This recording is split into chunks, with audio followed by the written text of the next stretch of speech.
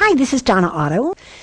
I've been describing myself recently as the lady next door. I am kind of the lady next door. I always say I know a little bit about a lot of things, and I also have been told that I often offer unsolicited advice. One of the things I've been doing these days is providing you with some ideas of activities.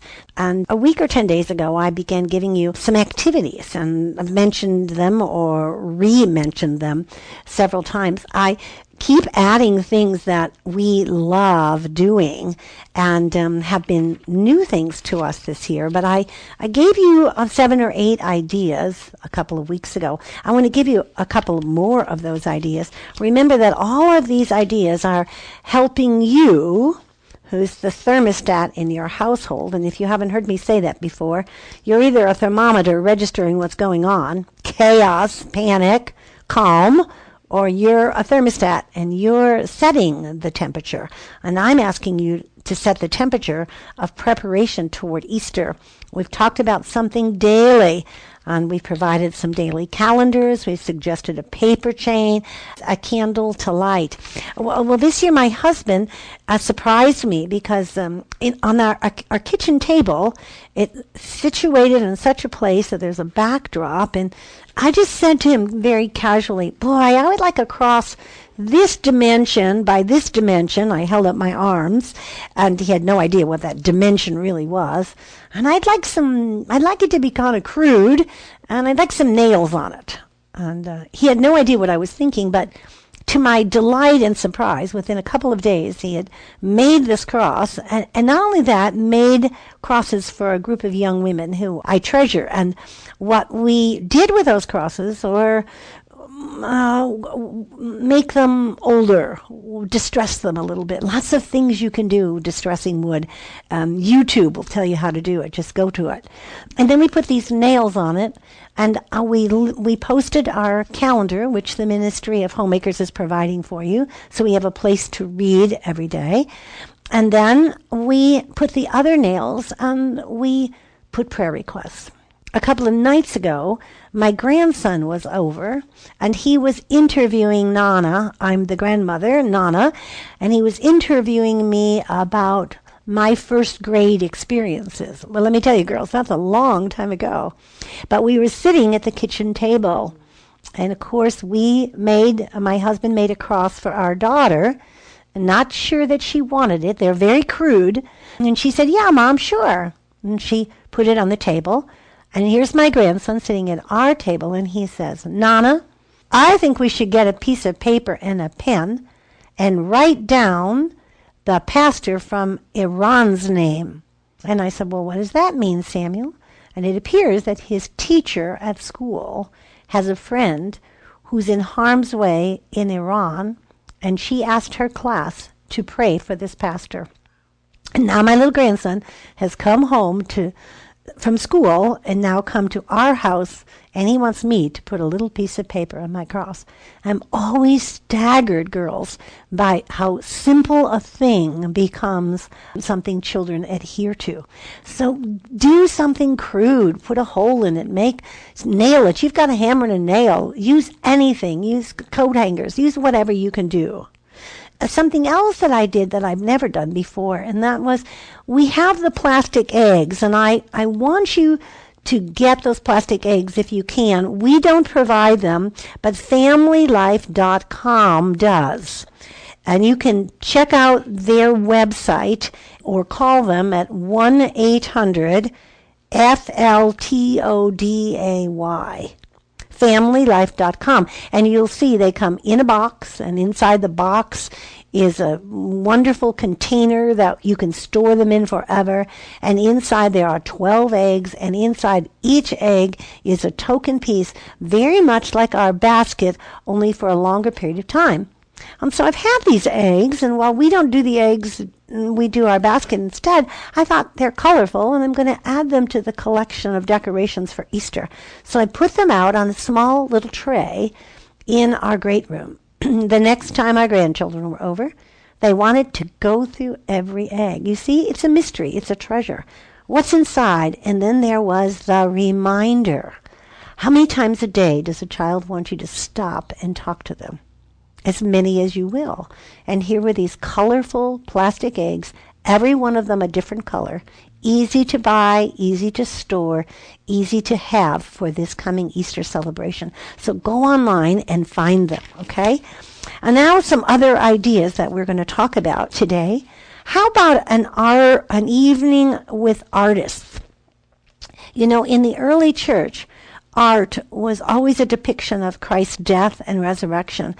This might include a trip to the library. It might include your going to the library and picking a couple of books up that have pictures of famous art that depicted the Passion story, the Week of Weeks, the soldiers throwing the dice. There are so many great paintings and altar pieces and depictions of Christ on the cross and Mary the mother, the Pieta, the Mary holding her adult child in her arms.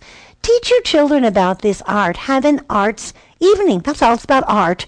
And again, it's about the life of Christ. Bunnies. I read the story, Bunnies, Are You For Real? Sometime a few weeks ago. If you didn't hear that lesson, go back and pull it up. I did that for moms, really. I read it aloud, and you can put your children down with a headset on and let them listen to it. Bunnies are an important part of our society, and the Easter Bunny is coming. He's got an orange carrot. A little boy down the street, when we first moved into our house, came to play with Mr. Otto. His name was Ryan, and he would knock on the door and say, Mr. Otto, can you come out and play? And Mr. Otto was very kind to him, and they would dig holes in the backyard and move dirt. And one day, Ryan said, could you come and see what I built? And Mr. Otto went down, and it was the day before Easter, and he had built this elaborate contraption over his bedroom door, which led to his bed, where there was a carrot hanging, because he was going to catch the Easter Bunny. Well, I don't know if your children are that elaborate about the Easter Bunny, but don't let it pass without your doing something that encourages. Next, lambs. And I started with this. Actually, could I be really candid with you? I started with this because I'm the kind of girl who wants to be different. Everybody was collecting bunnies, and I thought, I don't want to collect bunnies. I was a young woman. So I started collecting lambs. Of course, that was much more holy, wasn't it? Because of the sacrifice of the lamb. I'm only jiding myself. But I did start a wonderful collection of lambs, and I began to put them out about this time of the year. And a little lamb here and a little lamb there. I've got some motorized lambs and some crank-up lambs, and the children love to have them. And they're a gentle reminder. All the decorations that we do at Christmas, I'm encouraging you to put some decorations out and around. So when you see a lamb at the Michaels as you check out, you can afford it, pull it up. Pull it up. One of the things that I think is really fun to do with your children is the 30 silver coins treasure hunt. Children love treasure hunts. Boys especially love treasure hunts. And if you're talking at all like it was a pirate's chest, and if you're talking about 30 silver coins, you can make them real coins if you want, and you can give them the coins after they've found it.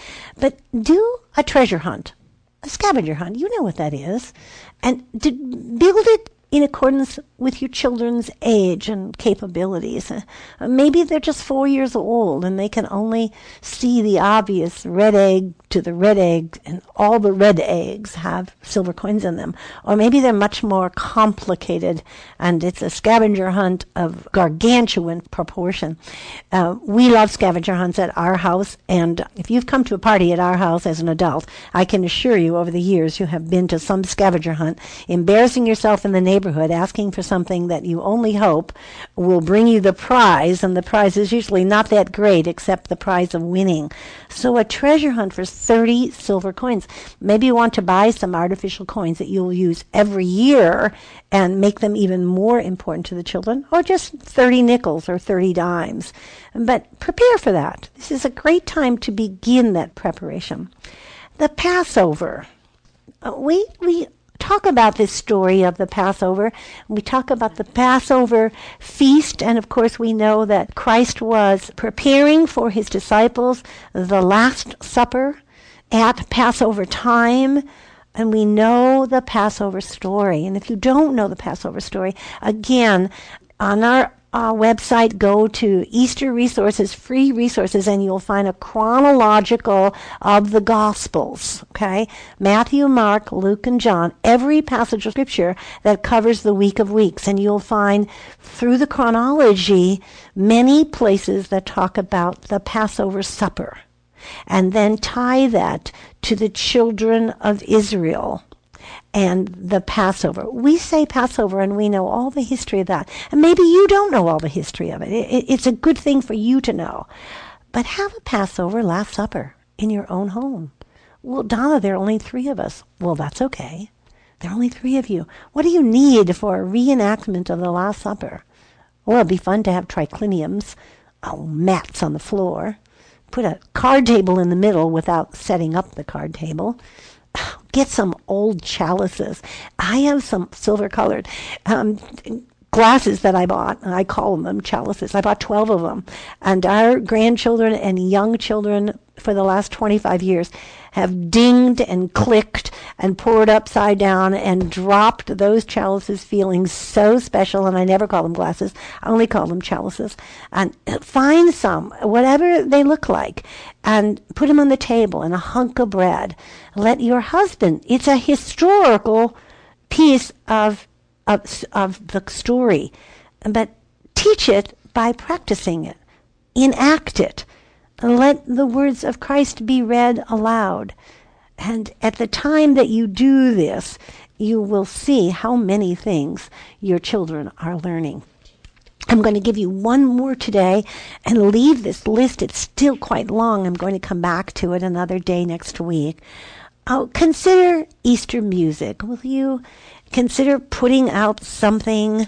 I remember a few years ago when there was a random act of culture. Do you remember that? There was a random act of culture, and it went viral in the video community. It went viral, and what had happened was in New York City, a very prominent chorale conductor decided that they were going to sing Handel's Messiah as a chorale in a public place, and they strategically positioned the entire chorale in this Macy's department store, if I remember correctly.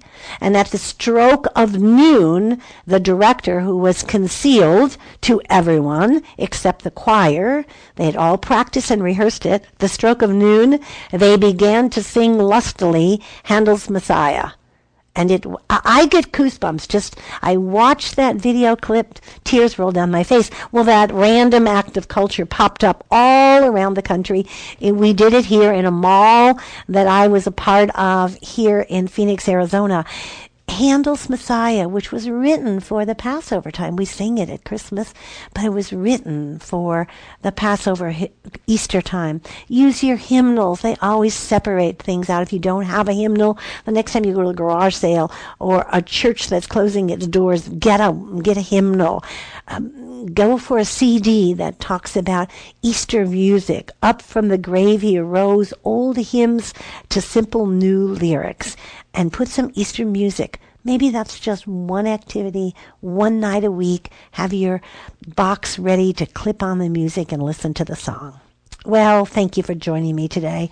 I am so excited about this Easter preparation, and I encourage you to continue preparing, continue creating activities that will help your children prepare. Tomorrow we're going to talk about home readiness and some egg recipes as we march toward Easter. And remember, the common begin and the uncommon finish. Go out and make it a very uncommon day.